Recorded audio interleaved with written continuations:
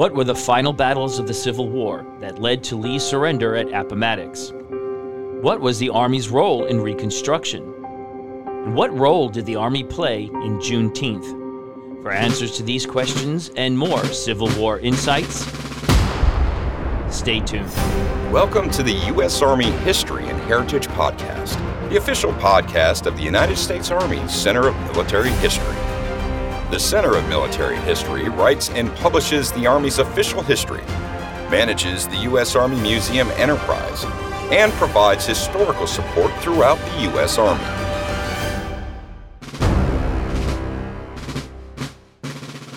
Hello, everyone, and welcome back to the United States Army History and Heritage Podcast. I'm Lee Reynolds, the Strategic Communications Officer for the Center of Military History. In this episode, we're focusing on the Army role at the end of the Civil War through the Reconstruction time period. Joining me for this discussion is Army historian and the Executive Director of the Center of Military History, Mr. Charles R. Bowery, Jr. Thank you, Mr. Bowery, for joining me. Glad to be here. So if you hadn't listened to these earlier, we're going to refresh on Mr. Bowery's background. He is a retired Army colonel who spent his 23-year career as an Army aviator flying Apache helicopters. He deployed to Iraq twice and commanded an Apache battalion in Afghanistan. He received a bachelor's degree and master's degree in history. He taught history at West Point and has published 3 historical books focused on the Civil War. He's currently working on his PhD in history.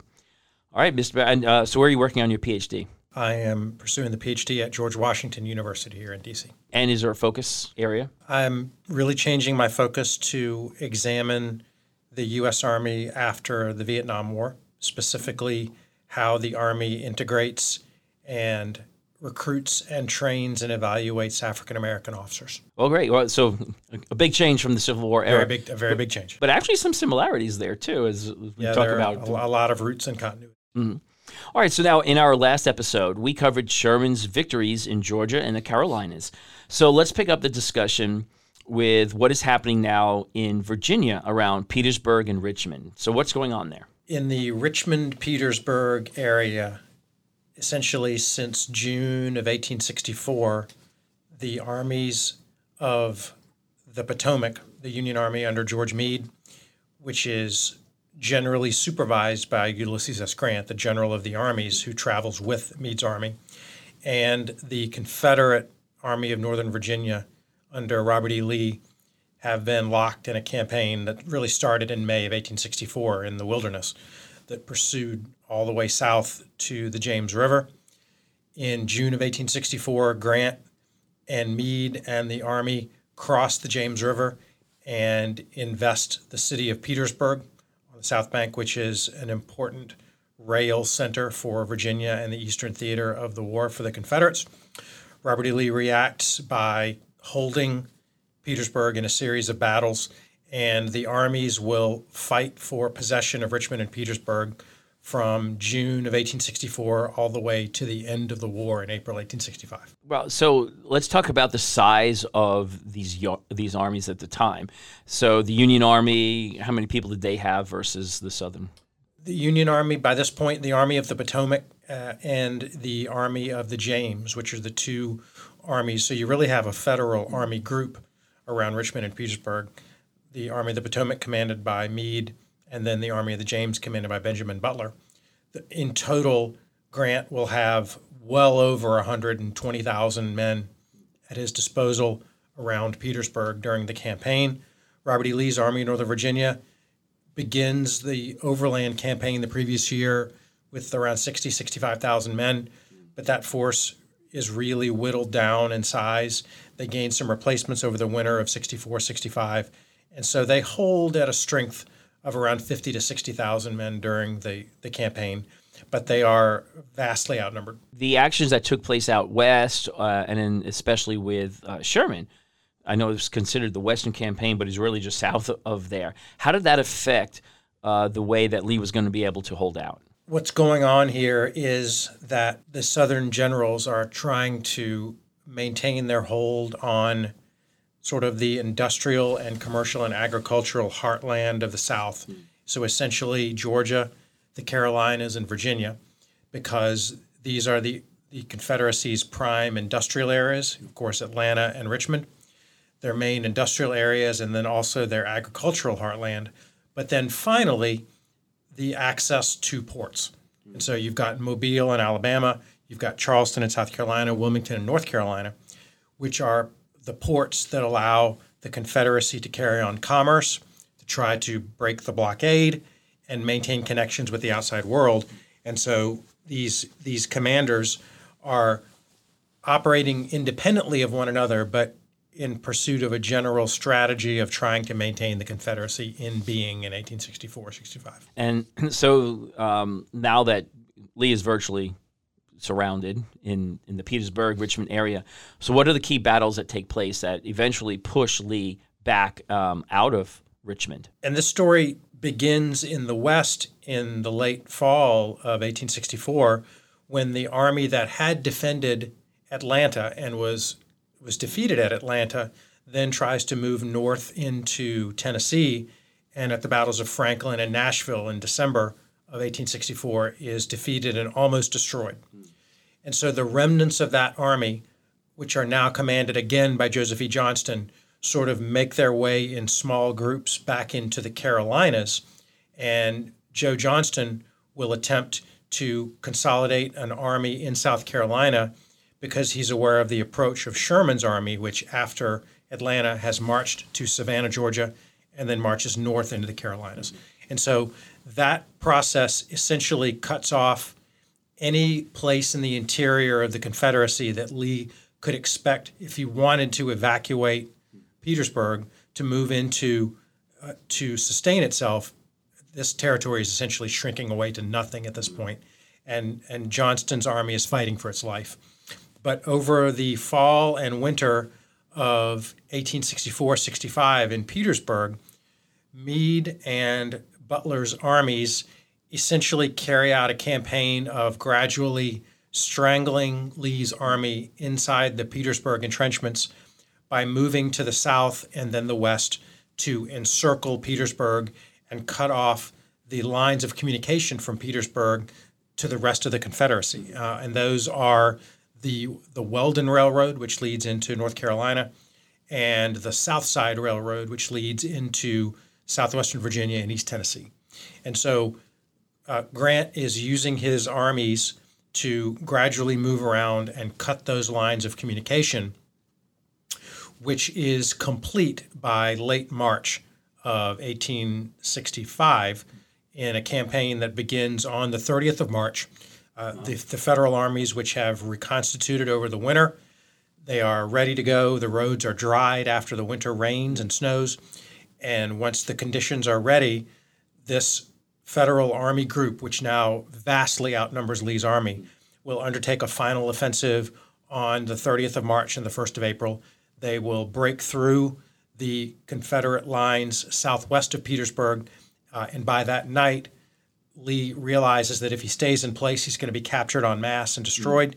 And so he will use his last remaining line of escape, which is the South Side Railroad, to move into southwestern Virginia with elements of Grant's army group in pursuit. That pursuit will happen over the next week, and the forces will arrive at Appomattox Courthouse in southwestern Virginia on the 7th of April. They'll fight one last sort of battle on the 7th and 8th, where Lee will make a final attempt to break out because his force has been caught and encircled by troops coming from the Richmond and Petersburg area, which are led by a force of African-American soldiers who are assigned now to the Army of the Potomac and the Army of the James. They now have an entire corps of African-American soldiers. These troops surround Lee around Appomattox Courthouse, and they force the deliberations and the surrender that happens on April 9th of 1865. Right. So let's get inside that room. What happened basically in the room between Grant and Lee? This was sort of a classic at the time for a 19th century conflict, a surrender negotiation, in which each of the belligerents is seeking to create the conditions out of the surrender that will enhance each side's strategic objectives. So at this point, For Robert E. Lee, it is first and foremost about carving out concessions for his Confederate forces that will allow them to take some semblance of honor or status from the surrender. But keeping in mind that all of these negotiations have a clear eye on the post-war political settlement. So both Grant and Lee are concerned about the post-war settlement and how that will impact their forces. And so both sides are interested in discussing things like political amnesty, about whether there's going to be some sort of imprisonment and reprisal process against defeated soldiers in the Southern armies, and the rights that these defeated Confederates will take with them home because they're going to depart. And so Lee negotiates some very specific things into the settlement, for example, allowing soldiers to maintain livestock, horses, mules that they've traveled with. In some cases, allowing officers to retain sidearms as they depart, creating the conditions for the parole and amnesty of defeated soldiers from further legal action or reprisal. All these things are negotiated in this process, and it takes a couple of days of negotiations before the two generals meet in the McLean House in the parlor there to sign the articles of surrender that actually end the conflict, or that end the fighting between those two armies. Now, and it's important to also realize in this context that the surrender at Appomattox is just that. It's the surrender of one of the Confederate armies, and that this is only the 9th of April, and there are two more large-scale Army surrenders after this point. Because at this point, Jefferson Davis is in Charlotte, North Carolina. He's taken the Confederate government in exile to Charlotte, North Carolina, and he is awaiting to see what happens in each of these places. So the first domino to fall is Lee's surrender at Appomattox. And given Lee's stature in the Confederate States of America, many people will interpret this as the end of the war. And in fact, in effective terms, the war is over. But that means there are other forces still in the field. In North Carolina, Joseph E. Johnston's force, which had been contesting Sherman's advance through the Carolinas, is defeated at Bentonville, North Carolina. They move to the Bennett Farm near Durham, North Carolina. And in a process of negotiations, which take a couple of weeks, they will reach a surrender agreement on April 27th. So from the 9th to the 27th, you have negotiations going on in North Carolina that are involved that Grant is involved in. So Grant has moved to Raleigh, North Carolina after the fall of Richmond. And he is supervising these different negotiations. But they reach, Joseph E. Johnston and Sherman reach a surrender agreement on April 27th. The final force is in what we call the Trans-Mississippi Theater of Alabama, Mississippi, Louisiana, Texas. This Confederate force does not surrender until May 4th. They surrender at Citronelle near Mobile, Alabama. Jefferson Davis and his small rump government in exile are captured in Georgia on May 10th. And so these are the dominoes that fall. There is another battlefield fight in Texas at a place called Palmito Ranch on May 12th, 1865. And in fact, the last Confederate combatant of any kind is a ship.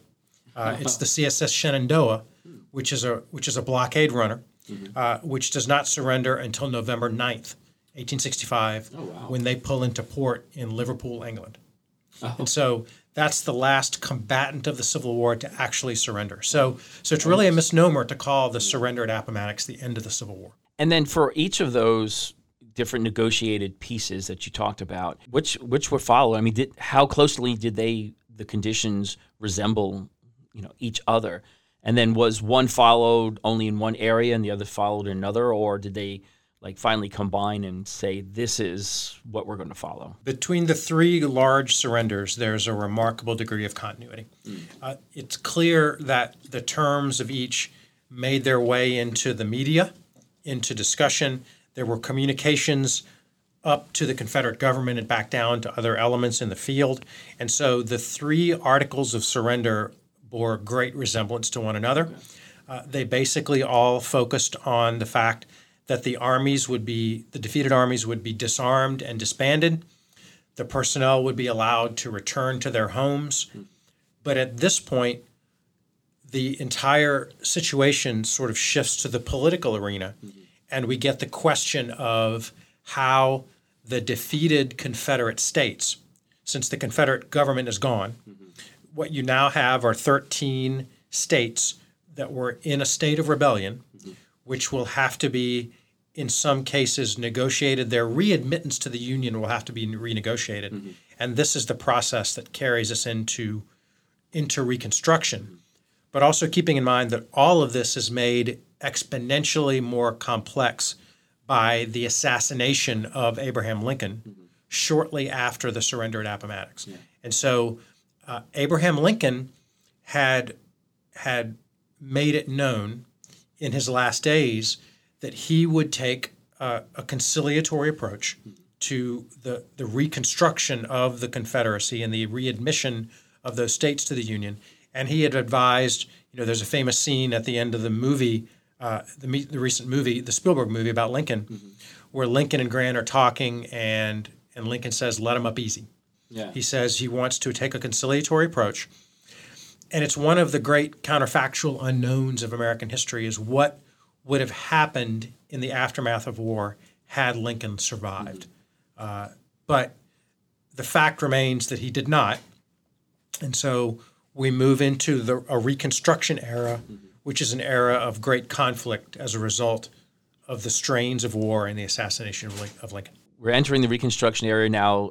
Andrew Johnson is president. And for about the next 12 years, I believe, until 1877 is considered the end of Reconstruction. 1876, actually. It was 76. So what was the plan, at that point in 1865? And who was going to lead that plan? This is an era that is really understudied in the history of the U.S. Army. And it's an area that, for a lot of reasons since the Civil War, Army people have been reluctant to study. Some of it is due, no doubt, to the immense loss and damage of the Civil War. 600,000 people killed just in the armies, untold destruction across the landscape of America. And so there was a strong belief, particularly among professional soldiers, that the Civil War had nothing to teach the Army because they would never go through something like this again. We know now in hindsight that that's not necessarily true. But the Army was intimately involved in Reconstruction because the first stage of this was a military reconstruction.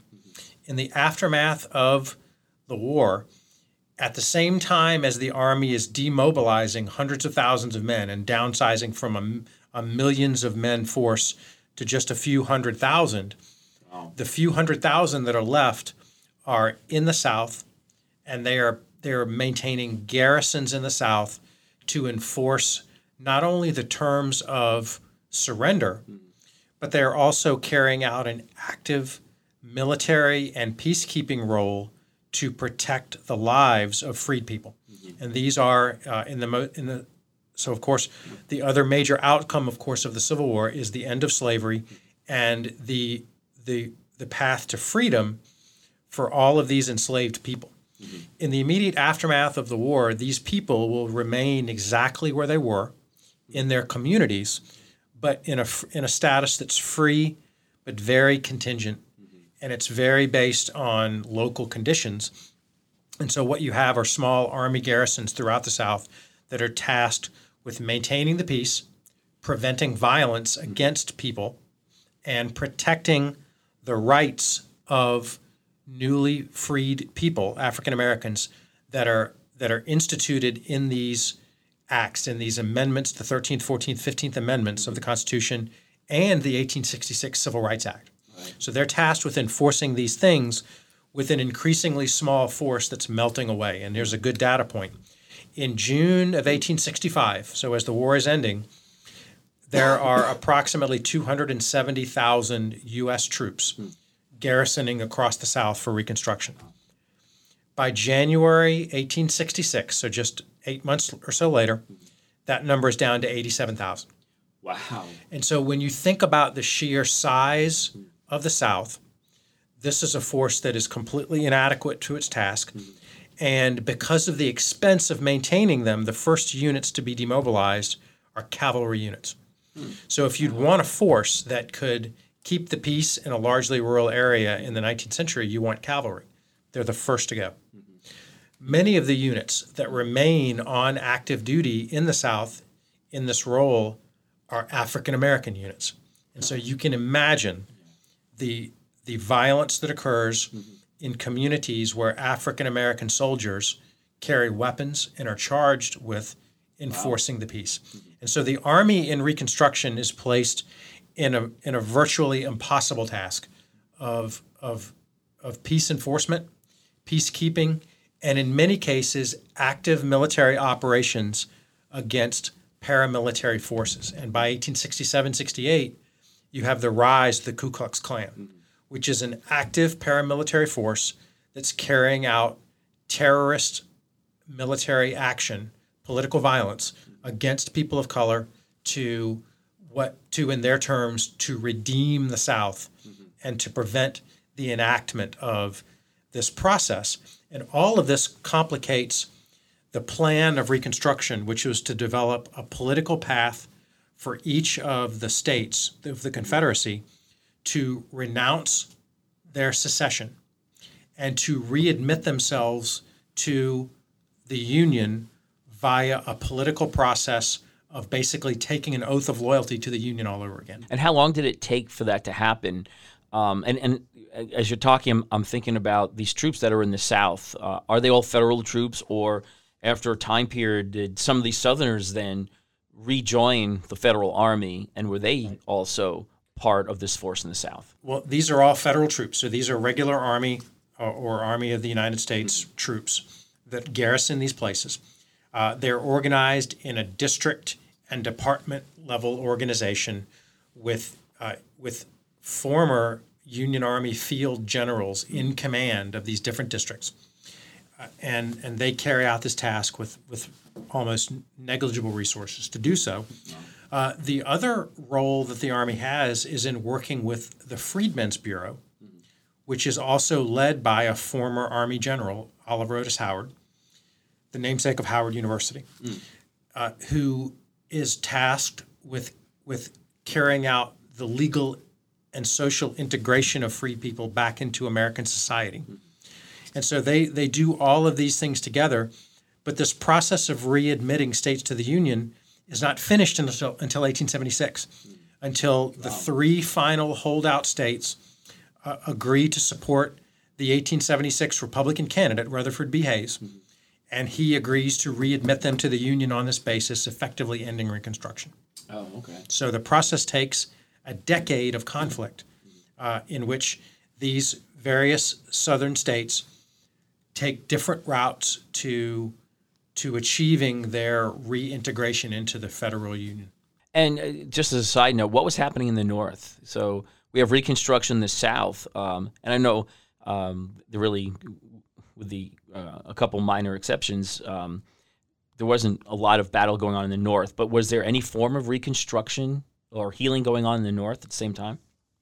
What you see in the North at this time is an incredible amount of fatigue with the war, and that fatigue translates into political pressure to accelerate the demobilization of the Army, the return of soldiers to home, and this really does complicate Reconstruction. So that's what's happening in the North. Also important to realize that in the 1870s, the Army is also ramping back up in its campaigns in the West to enforce treaties, to treat with, and in many cases fight Native American tribes in the West. And so the same year that Hayes is elected, 1876, is the year of Little Bighorn.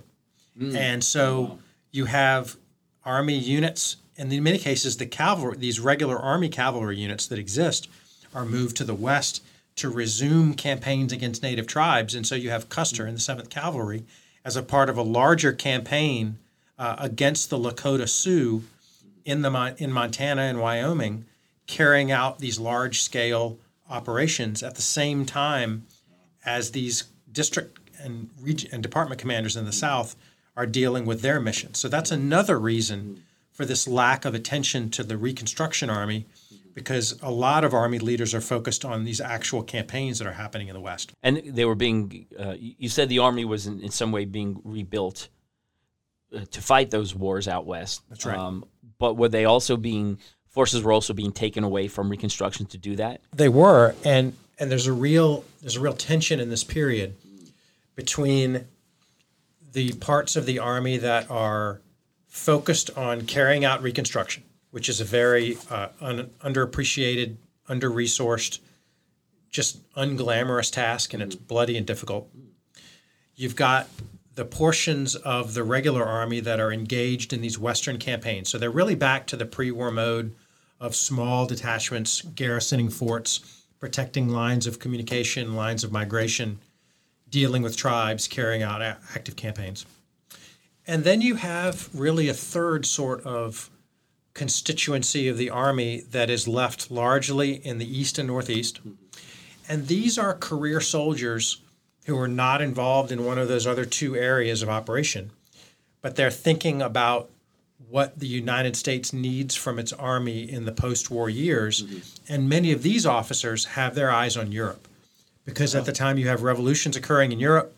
You have, for example, the formation of the Prussian Empire. You have the Franco-Prussian War of 1870-71. And these officers believe that the lesson of the Civil War for the U.S. Army is that we can't continue to rely on mass conscript armies. We have to have a professional, trained, long-standing army. And that's the advocacy campaign that officers like Emory Upton will carry out to design an expansible Army concept on the European model that creates a professionally trained regular cadre of officers and NCOs who can rapidly expand and train draftees and volunteers in the event of war. But he recommends that the Army significantly increase its regular Army establishment to do those things. And he meets with only very, very limited success in doing that. Oh, wow. So the Army will remain a very small constabulary force for the next 20 years until we hit that next major period of conflict, which is right around the turn of the century, and the conflicts in Cuba and the Philippines. And then what about the role of, and I'm not sure if you call them the militias at this point in history, but the militias, the National Guard. So these still, because you talked about maintaining a regular Army, but then we still have the Guard. We don't have the reserve yet. That doesn't come, I think, for another 30 years or something. But correct. But we still do. So what's the role of the National Guard at this point? It's a great question, because one of the outcomes of the 1876 presidential election is the Posse Comitatus Act, which was a forcing function by mainly the Democratic Party, the minority party in Congress, mainly Southern, to create legislative action to prevent the federal government from using the Army in a policing role. And so the Posse Comitatus Act, now, which still exists today, specifies that only the president, by executive action, can require federal troops to engage in police activity. So directly carrying out policing against the American citizenry, and only in extreme emergency circumstances. That Posse Comitatus Act will, in general, restrain and limit what these militia units, which become National Guard units across all of the states, can do. But in the 1870s and 1880s, Army troops will be used to do things like break strikes. So in the 70s and 80s, during periods of economic unrest, in many cases, the federal government, in contravention of the Posse Comitatus Act, will mobilize troops. They will federalize National Guard units to carry out actions against American citizens. In a number of cases during this so-called redemption period of the 60s, 70s, and 80s in the South, as violence ticks up, as federal troops leave, as Reconstruction ends, troops will be used to fight against these political violence campaigns carried out by the KKK and other groups. All right. And then I think this is important to bring up because it was created during the same time period. We have now Juneteenth is a new national holiday, and that's celebrated every June 19th, which commemorates the last slaves being freed in America. So can you talk a little bit about that and the Army's role in creating that? Sure. So we talked about this timeline of the end of the Civil War and the fact that it doesn't really end on April 9, 1865 at Appomattox. In fact, the conflict continues through military and civil means, interplaying for a number of months after that surrender. And on June 19, 1865, a force of U.S. Army troops under General Gordon Granger arrives in Galveston, Texas. So on the coast of Texas, on the Gulf Coast, they arrive, and what they encounter when they arrive in Galveston is that the population there has essentially continued on with slavery, with servitude, as if the end of the war had not happened, because they relied on the general lack of knowledge of newly freed people who did not know that they had been freed. Right. And so when Granger arrives and sees this condition, he issues a proclamation in Galveston on June 19th that reminds everyone that the war is over, the Confederacy no longer exists, and African-American enslaved people are now free. And that's the genesis of this holiday of Juneteenth, when these communities realize that they are free. And so the Army does have a significant role in creating the conditions of that freedom. Right, great. And I think that's helpful. And with this discussion about the end of the Civil War, it just makes sense to discuss that here, and understanding that it was really the Army that helped to create that. It is, and not only was it the Army, it's a good time to reemphasize the ways in which African Americans participated in their own freedom, and they did this by taking up arms. So they took advantage of the federal government, the American government's offer of military service, and they enlisted in the hundreds of thousands of men, supported by their families in many cases, and they knew very clearly what they were signing up for, to don the uniform in a war in which the other side was committed to their literal destruction if they were captured. Right. And so you have incidents like the Battle of the Crater in Petersburg in June of 1864, when hundreds of black soldiers are captured and they are returned to bondage or sent off to places like Andersonville to perish. But these men understood that in many cases they were signing a death warrant to sign up, and they did so. And the massive numbers in which they served and the incredible character of their service also deserves mention. As we get to the end of this discussion, is there anything else about the end of the Civil War and its impact on American society that you want to add?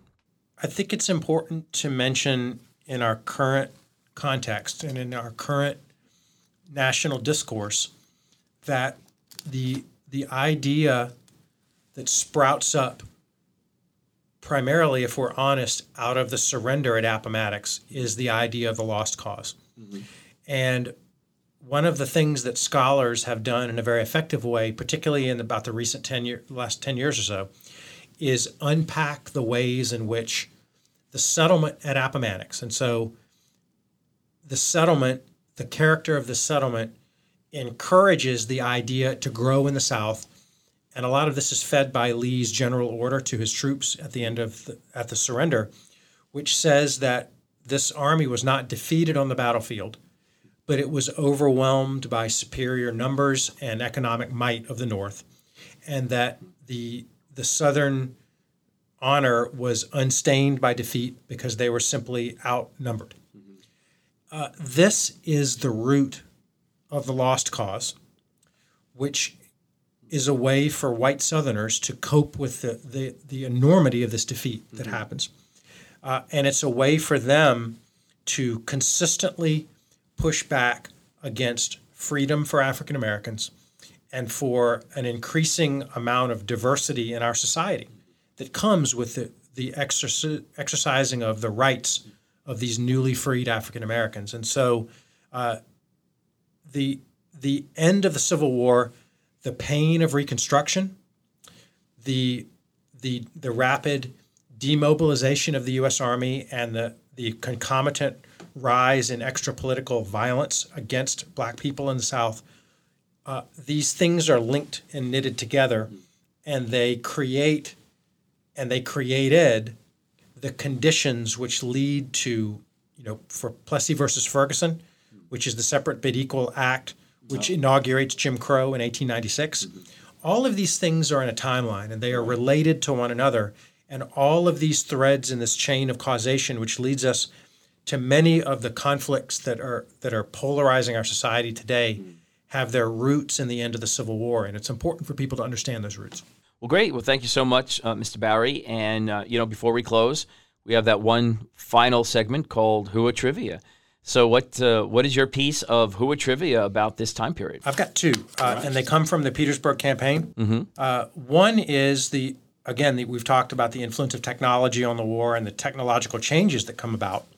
Well, one of the really interesting technological innovations of the federal armies at Petersburg is the U.S. military railroad. And so railroads had been used to move troops across theaters of operation and move supplies for the whole war. But during the Petersburg campaign, the railroad has a tactical use because Union Army railroad engineers, led by Herman Haupt, actually construct a field railroad around the federal lines encircling Petersburg that originates at the base at City Point. And this railroad goes right up to behind the front lines, and it encircles and it goes along behind the front line trace of the Federal Army, and each major segment of the Army has its own station on the military railroad. Oh, wow. And so what you have is the first sort of mechanical casualty evacuation which happens. So soldiers who are wounded in the front lines can be on a train in the matter of minutes or hours back to a field hospital at City Point. Wow. In the other direction, supplies, food can move very quickly around the lines. And as an example, soldiers on both sides, in their reminiscences about the campaign, mentioned that they could hear the railroad moving along behind the lines, but they could also smell the aroma of bread. Fresh baked bread that came from ovens in kitchens at City Point is on a train, and it's in the hands of a soldier in the line within hours. What a dramatic difference in warfare. It's an amazing difference in warfare. Wow. And so that's my bit of trivia there. But then also talking about the service of African American soldiers at Petersburg in the Battle of Newmarket Heights, which happens in September of 1864, north of the James River. 14 African American soldiers will earn the Medal of Honor in one engagement at the Battle of Newmarket Heights. Including in these is Sergeant Major Christian Fleetwood of the 4th United States Colored Troops, who's a native of Baltimore, Maryland. And this is one of the more sort of famous incidents of African American service in the war. And in many of these battles, these African American soldiers will shout as they enter Confederate lines, as they defeat Confederate forces, that they are remembering Fort Pillow, which had been in late 1864 also a massacre of African American troops in Tennessee, and so that one battle at Newmarket Heights, a significant moment in African American military history. And you said 14 Medals of Honor. Yes. Well, okay. Well, thank you so much, Mr. Bowery. Appreciate your insights today about these final stages of the Civil War and Reconstruction. And if anyone wants to learn more about the Civil War or Army history in general, then I encourage you to explore our website at history.army.mil. And you can click on our publications tab, and we've got a great series on the Civil War, a pamphlet series, the U.S. Army Campaigns of the Civil War. They're fantastic reads. They're short, they're to the point, So I encourage you to check those out at history.army.mil. And if you want to experience Army history every day, then visit our social media sites on Facebook, Twitter, and Instagram. And please join us every week on this podcast for more in-depth discussions about Army history as we cover topics from all eras of the U.S. Army history, examining battles, soldier experiences, equipment, weapons, and tactics. Thanks for joining us today on the United States Army History and Heritage Podcast. For the Center of Military History, I'm Lee Reynolds, and until next time, we're history. The views expressed in this podcast reflect those of the speakers and do not necessarily reflect the views, policies, or opinions of the U.S. Army or Department of Defense. For more information about the Army's proud history and heritage, go to history.army.mil.